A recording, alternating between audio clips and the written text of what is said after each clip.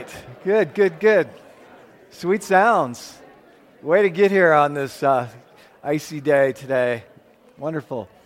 Hey, so this is Garrick and Kelly Mann, along with Garrick's mom, and I've dropped your name. I'm sorry, Danisa. Yes, right, and Eddie, and then we've got this little one here that we want to dedicate this morning. What a privilege to be able to do this.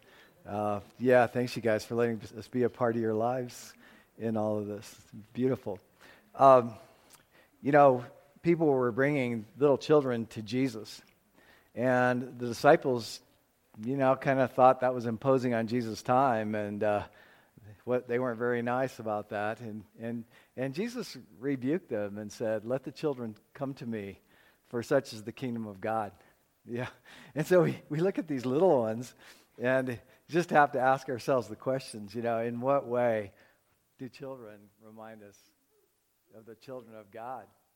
And it's good to consider the fact that unless we become as little children, that we don't even have a part of the kingdom. So there's something for us to learn, valuable lesson just in having them here, and then having you together as a family and letting us share this opportunity together with you. Yeah. So in this, there's a couple of commitments. One is on our part, and one is on their part. So coming to this moment of dedication here, that it's your desire just to raise Danielle and Eddie for the glory of God. Amen? Yeah. And as a body congregation, they can't do this alone. So would you all commit to doing everything in your power to uphold this family in their efforts to raise these children for God's glory? Yeah, amen. You bet. Well, can I hold this little one? Awesome. All right. I really haven't hung out with her very much, so it's a pretty sweet treat.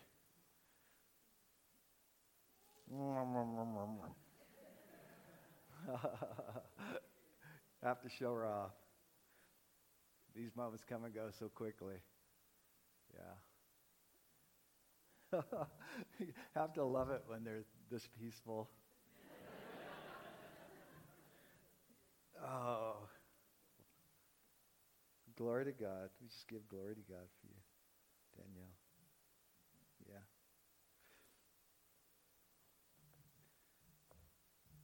Thank you guys for being mom, dad. Yeah.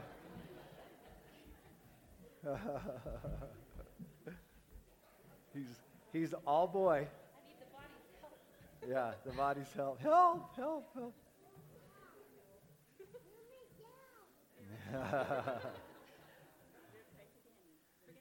Eddie, we're going to pray for your little sister right now. Father God, thank you for this life. Thank you for this family and this testimony that stands before us. And it's in your name that we come before you and we bring Danielle to you. Danielle,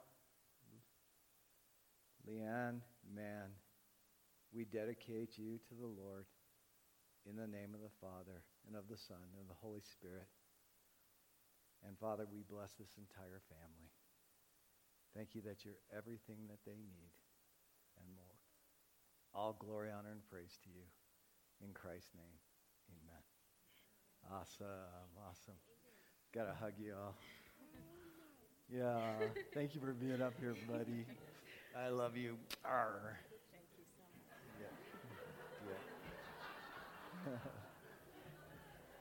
All right, see ya. Yeah, that's good. Good by me. It's awesome. Wouldn't be the first time I preached with a kid next to me. It's good, man. This is good. Well, I guess. Thanks, Daddy-o. All right. She didn't want to leave me. There you go. Sweet. Special joys and privileges of being a pastor. It's good. And being part of a body. Right.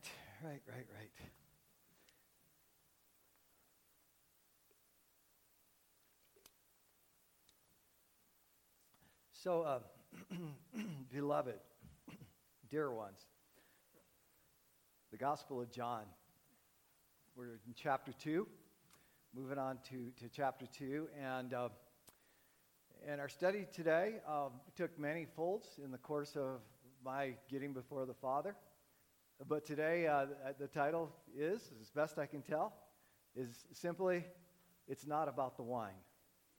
It's not about the wine. So as we pick it up in chapter 2 begins with Jesus at a wedding.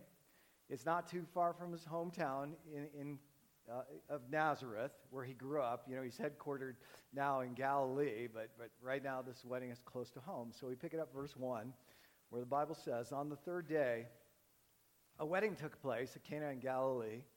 Jesus' mother was there, and Jesus and his disciples had also been invited to the wedding. Now let's just stop right there for a moment and just highlight that as we explore Jesus' life, that wherever we see him interacting with whoever he happens to be with. And that's important because it's a very valuable application that in looking at what the body of Christ is, we've given people in my position the title of minister. It's not a good idea because the truth is that people in my position are supposed to be about equipping all of you for the work of the ministry. And in that we need to recognize that ministry doesn't all happen in organized settings, but rather most ministry happens as we are going. And that's very important as you even consider the Great Commission, where Jesus said, go and make disciples of all nations, that the word go is really as you go, as you are going. And as Jesus is going, he's ministering. So wherever we are in the normal affairs of life, allowing God to use us. I'm amazed. I was talking to an atheist on Friday, and he was raised in a Christian home, but he said at the age of 5, he made the decision that he was an atheist. Yeah, he doesn't want to preach about it. He doesn't want to defend it. He doesn't want to talk. Well, clearly he was talking quite a bit about it, but he just made the decision at 5. I was fascinated. It was a really good conversation. But in the course of that, he was talking about in his observation of evangelicals, because he's a world tour guide. He's older now, but he's helped people explore all over the world, and he's known evangelical Christians who have been locked in jail for proselytizing. And that's fascinating to me to hear that word proselytizing, because we're told to go and make disciples, right? And in many places of the world, just thinking about that, it's against the law. They call it proselytizing. I've always thought of proselytizing as something the cults do when the cults are after believers, trying to get them to leave their traditional church settings to get them to buy into some new doctrine or something. But it's a phrase that's used everywhere, and we've got to be about it regardless of what the law says. Amen? Well, you're not too sure. We've got to be about what Jesus commanded us to do regardless of what the law says. Amen? Whoa, a little bit more courageous right there. All right, looking for some commitment here big time this morning, I guess. But I like the fact that Jesus is here, because this would have been a real party. I mean, I have to say, it would have looked nothing like the Protestant weddings that I was introduced to after I came to faith. I mean, you want to talk about culture shock? For me, I came from a background of Italian and Mexican festivity. I mean, weddings were all about party and food and dancing and more people. I mean, literally, recently we went to one of my niece's weddings, and man, a small number of people at the ceremony, then a larger amount of people for the dinner, and then all of a sudden at one point in the wedding, they opened these giant doors at this resort, and there were like 300 or 400 people waiting for the party to start. Man, let's get this party started. Yeah, so that was my background. Then I go to my first Protestant wedding, and I see this thing about stand in line to sign the guest registry, stand in line for the usher to take you to your proper pew, right? Stand in line to greet the couple, after their wedding, congratulate them. Stand in line for a piece of cake and punch. Stand in line for the set-off. Woohoo, Yeah, exciting.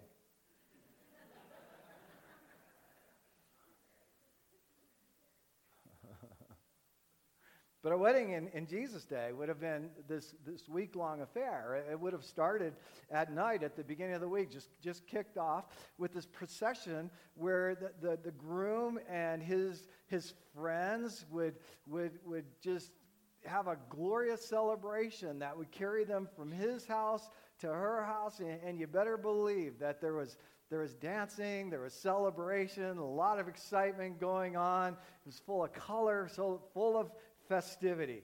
And here's Jesus right in the midst of this. So I just have to say, I think Jesus kind of liked a good party. Okay, I think you can relate to this. Let's look at verse 3 here. When the wine was gone, Jesus' mother said to him, "They have no more wine." So the first point this morning is this: there's a problem. They've run out of wine. Uh-oh. Going on, verse 4.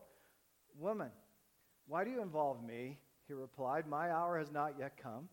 His mother said to the servants, so much for, any kind of no here. What does mom say? He said to the servants, "Do whatever he tells you."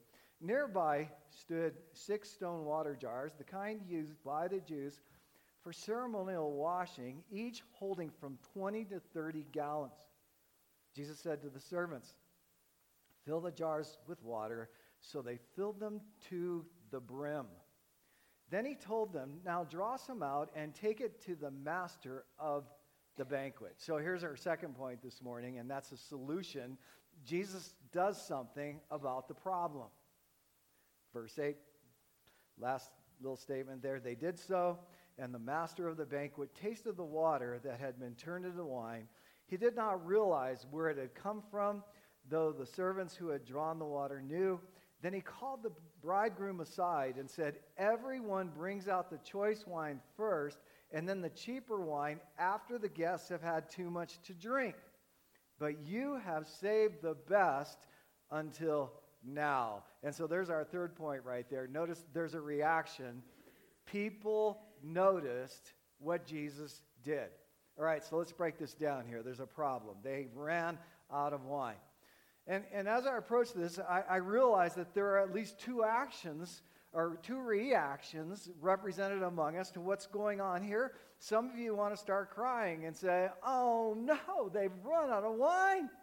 And you hear me say it's not about the wine, and to you you're saying, "Hey, wait a minute, it's all about the wine." Yeah, I totally understand that.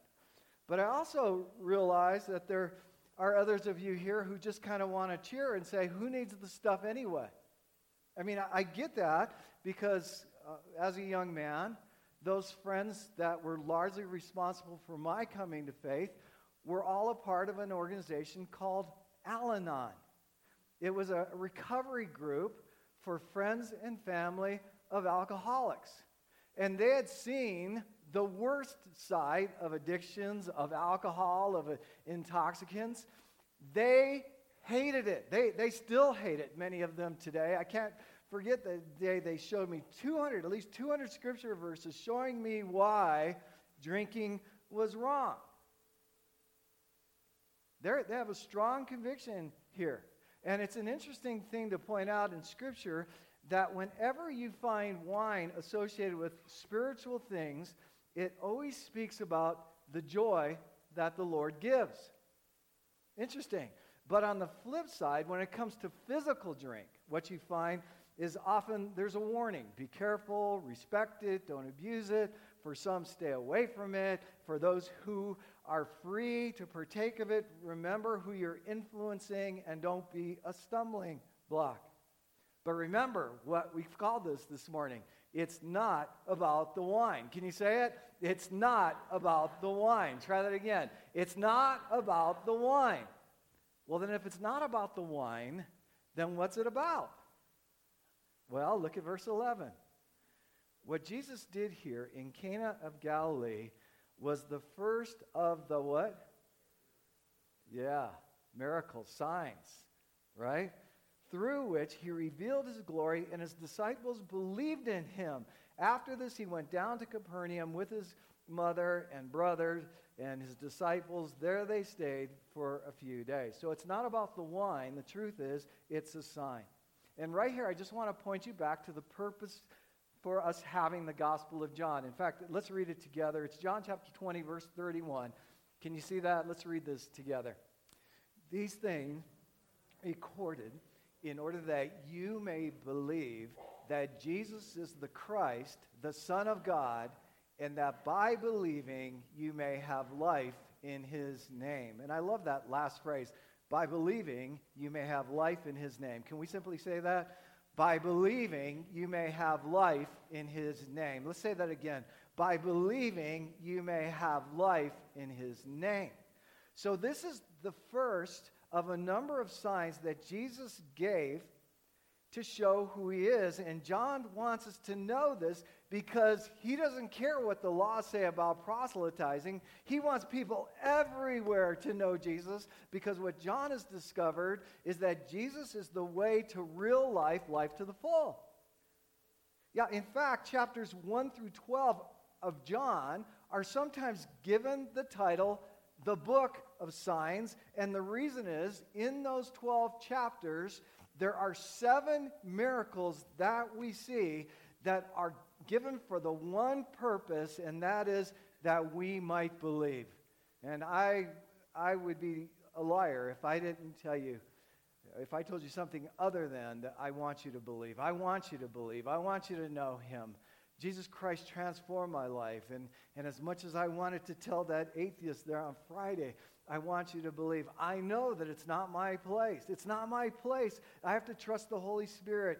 And I did everything in my dependence on God to love this guy right where he was and to hear him and try to understand where he's coming from. I want you to believe. John wants you to believe. That's the reason for this book. So here we are. Sometime during this festivity, they ran out of wine. Wine was a staple in that culture. Amen. I get that. It's who I am too. I understand. But, being a good host was utmost importance. To have run out of wine would have been really, really embarrassing. And I was thinking about embarrassing moments at weddings. Anybody have an embarrassing moment? Story? Yeah, you do. I want to hear those stories. I heard about one little flower girl. She had just recently been potty trained. And right there in the middle of the ceremony, she said, "I have to pee." Embarrassing moments, that's right. Another story is about a bride. And she was so nervous and nauseous prior to the wedding that her groom had to carry a barf bag in the pocket of his tux. Isn't that romantic? Yeah. And what triggered me to think of those other stories is because as soon as I thought about embarrassing moments at a wedding, I was reminded of one of my friends' weddings. And this couple, I am convinced, they were the models for the traditional cake topper. I mean, I'm telling you, literally, he looked like a Greek god, and she looked awesome, unbelievable. And if you don't believe me, they just recently visited Estes Park. We were having dinner together with the family, and I looked at the daughter, and I said, do you know your dad looked like a Greek god when we were young? Simultaneously, she and her mother both rolled their eyes, and she said, "Believe me, we've heard all about it." Yeah. And yeah, anyway. It couldn't have been a prettier wedding. Everything was perfect. Rose garden, sunny day. In the midst of all this flawlessness, in the midst of all this perfection, he went to put the ring on his bride's finger, and he said, "With the ring I do wed." Is it okay if I tell you that I got a little pleasure out of seeing Mr. Perfect talking like Elmer Fudd? Yeah.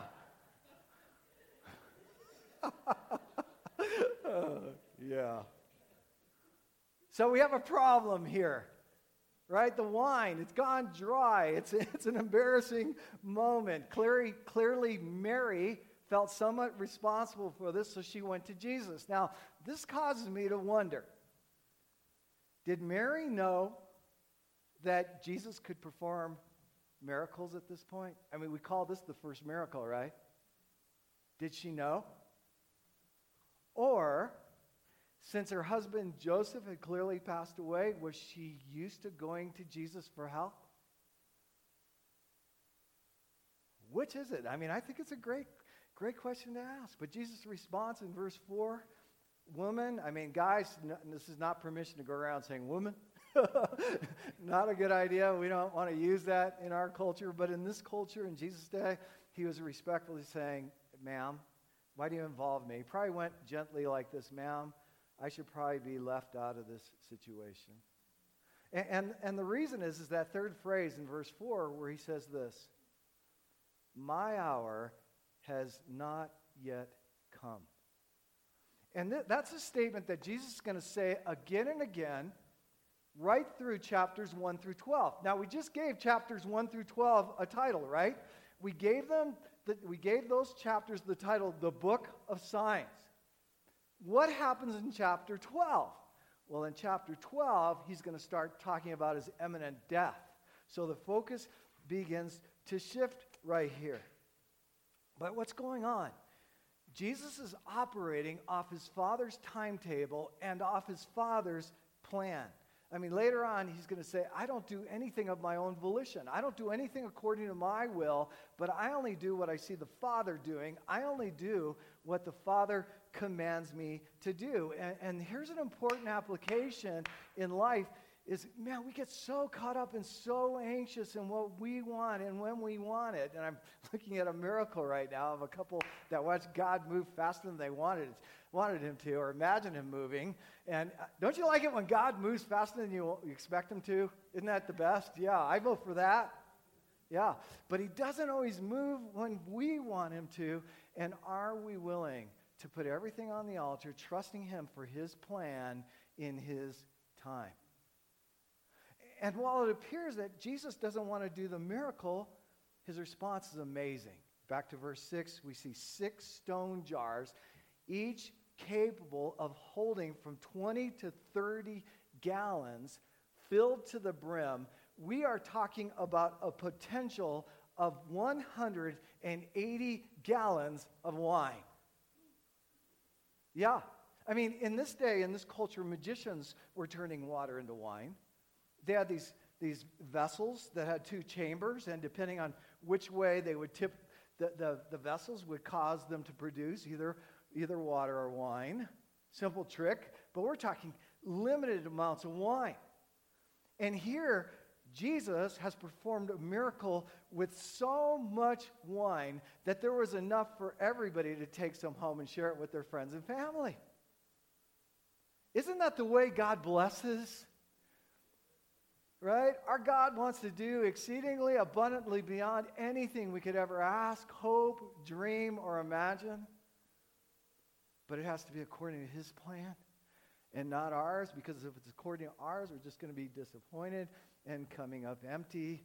And so we see here it's not about the wine. It's a sign this is a big day, not just because this wedding would be pulled off wonderfully, but because it would be a big day in the kingdom. And as a result, we see these words that the disciples believed. We can't overestimate the impact of this first miracle. In fact, there's some great application here. And how about this? How about we dip our ladles into those stone vessels and share 2 cups of wine together? I've got 2 that I want you to hear this morning. The first cup is this. Let's celebrate the fact, and we shouldn't be surprised, that Jesus' first miracle involves filling empty things. You see, there's a problem in our culture. In a very real way, people have run out of wine. People everywhere are coming up empty. And is there any pain that can rival the pain of emptiness in life? And notice that these were stone jars. I mean, the first picture we get is a picture of God's chosen people, the Jews, so caught up in legalism that their faith had grown cold. They hadn't received a fresh word from God in 400 years. It's just dead religion. And there's a warning right here. There is such a warning. Let's commit to not substituting the real thing for some other form of law or regulation or duty or legalism. Otherwise, we're just going to become as empty and as cold as those stone vessels. Religious ritual is nothing. What we need is a vital living relationship with the Lord God Almighty. I'm talking seriously. He wants to walk with you. He wants to talk with you. It's not about showing up for Mass or showing up at some kind of gathering place or I'm trying to get the name of the main church. The cathedral, you know. I mean, man, it's not about those kind of gatherings. Yet meaningless ritual and self-help aren't the only thing that can leave us empty. In a few chapters, we're going to find this woman at the well. She's coming up empty, and she's trying to fill the void with relationships. 5 different husbands, each husband leaving her just as empty as the next. And here's something that all of us can take to the bank. It goes like this, that any compulsion for too much of anything or giving anything the wrong place in our lives will lead us to the horror and to the pain and to the reality of emptiness. It's a problem. And in the church, you know, we kind of get this mentality of buck up, you know, get a grip, stop whining, just go without, you'll be fine. And when we do this, we miss the intention of this first miracle. And right here, we've got some good news. And the good news, there's a solution to the emptiness. John's gospel wants us to know right here that we were not meant for empty living. We were meant for fullness, the fullness of life, the fullness of one blessing poured upon another. That's the God we serve, and that's the life we were meant for. Can we just give God a shout? God, yeah. Let me just say it again. We were created to live life to the full, and we're not filled with the good things that Christ came to offer us. We're going to grasp for anything as a substitute, and an unsatisfied soul is an accident just waiting to happen. So the first cup of wine that I want us to partake of together is this. Jesus fills empty things. And maybe today, you need to be filled. Come to Him. Whatever it is you're chasing after in this world, it's deceiving, it's a lie, it's grasping after the wind, and it will only leave a void. You are made for Him. He was made for you. Yeah. Praise God. Well, I don't have a glass of wine, but second cup. Let's get to the second cup here. Not only does Jesus fill empty things, but He also wants to pour in new wine. To the woman at the well, Jesus is going to bring living water, but to this wedding, He's bringing something altogether different. He's bringing new wine because He knows what we need in any given moment.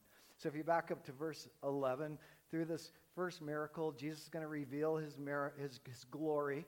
A miracle performed in the physical realm means something to us each personally in a deeper spiritual realm. It's about glory to Him. He certainly met an immediate need, but there's a far broader kingdom need that needs to be met here. Something that's all about Him receiving glory and honor and praise. Now, this new wine, to help us get a picture of it, 3 scripture verses. I don't think I've given them to you anywhere, but if you want to write them down quickly, here they are, okay? Unless I see them pop up. First one, Psalm 104, verse 15. Psalm 104, verse 15. Second one, Judges 9:13. Okay, Psalm 104, 15. Judges 9:13. And then the third one is Psalm 4, verse 7. Each of those verses portray wine as gladdening to the heart and bringing cheer. This is the new wine we're talking about, because we have a problem today. Not only have we run out of wine, the wine we have has gone stale, but there's good news. Jesus does something about it. He has new wine. So you go over to Matthew 9, starting with verse 14. You find the Pharisees are angry with Jesus because he's supposed to be fasting, and instead they see him partying. And he responds by saying, no one pours new wine into old wineskins. And the reason is that he knows in trying to fill something that's not prepared to see it is like trying to satisfy an itch that will not be scratched. It's going after something that's insatiable. So in Ephesians 5:18, we're given a picture of what God wants to do when the Bible talks about the effects of the new wine. Listen to it. Do not get drunk on wine, which leads to debauchery, which leads to a life of excess. Instead, be filled, which it could read, be being filled, practice being filled with the Holy Spirit.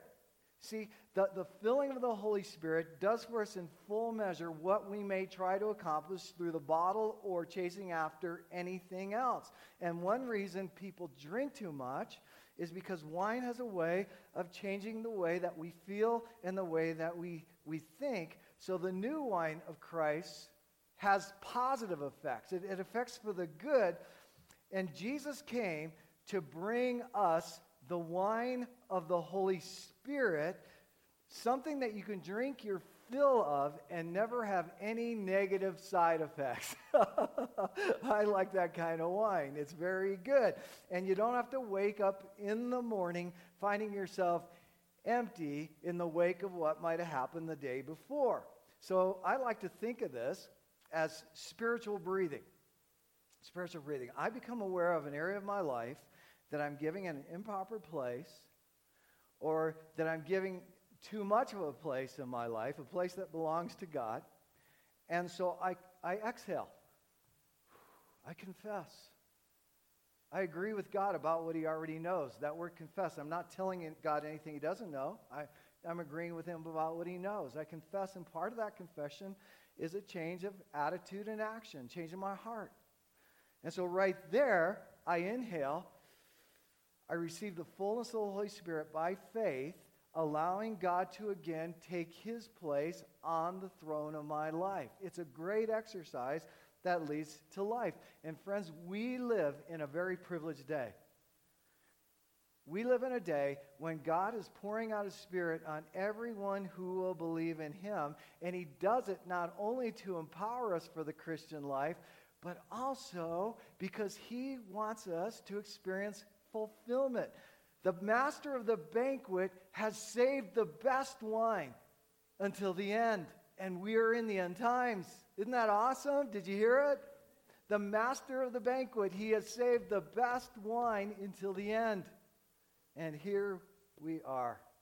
And so what does this new wine look like? It looks like joy. It looks like peace. And in a world where people are coming up empty, Jesus has new wine. The Bible tells us that the fruit of the Spirit is love, joy. And I just want to stop on joy, because when you're being filled with the Holy Spirit, that takes care of all the other stuff that we're trying to satisfy. Love, joy. And I want to stop on joy because people notice joy. People notice it. What is going on with that person? And this new wine you can drink is just as much as you want, not break any laws. In fact, you can drink just as much as you want, and the more you drink, the more satisfied you become with the things you were made for. Love, joy, peace, patience, kindness, goodness, faithfulness, gentleness, self-control, and we could go on and on and on. So here we are today. What do you say we top our glasses off, we clink them together, and we enjoy 2 glasses of good wine. One, Jesus fills things beautifully that are once empty, and secondly, he fills them with new wine, wine of the Spirit that gives joy. Yeah, I believe it. It works. So a young toddler, she was never satisfied with a little of anything. So every time she was offered a treat, she would cup her chubby little hands together and she would say, I want a bunch of it. See? Why have a little bit when you could have a bunch? I mean, yeah, get it. BAWNCH, bunch. I want a bunch of it. And John, he would agree, and he wants us to know that we weren't made for a little, we were made for a bunch.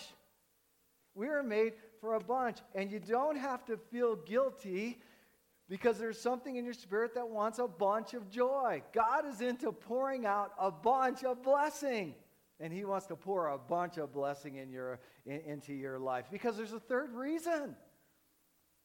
Remember? Problem, solution, and response. People notice.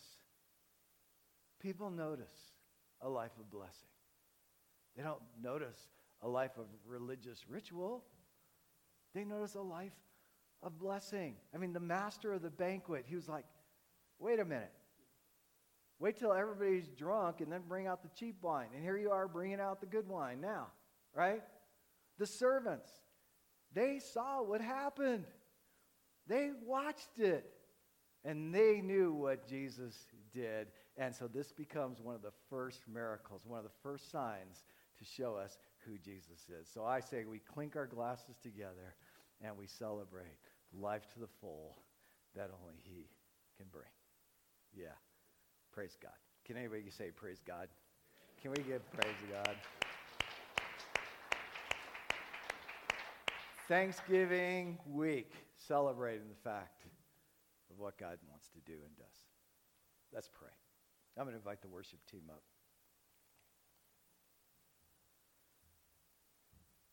Did I mention these guys are all part of Ravencrest? Yeah. Ravencrest Chalet Bible School here in town. Yep. Evan is a student. He's here totally by faith. Not sure how he's going to be back in the winter, but trusting God. Sarah's on staff. Dino, ladies, right? No, female RA. Female RA. Okay, excellent. And then Thibaut from France is Dean of Guys. Yeah. So let's thank the Lord for them, can't we?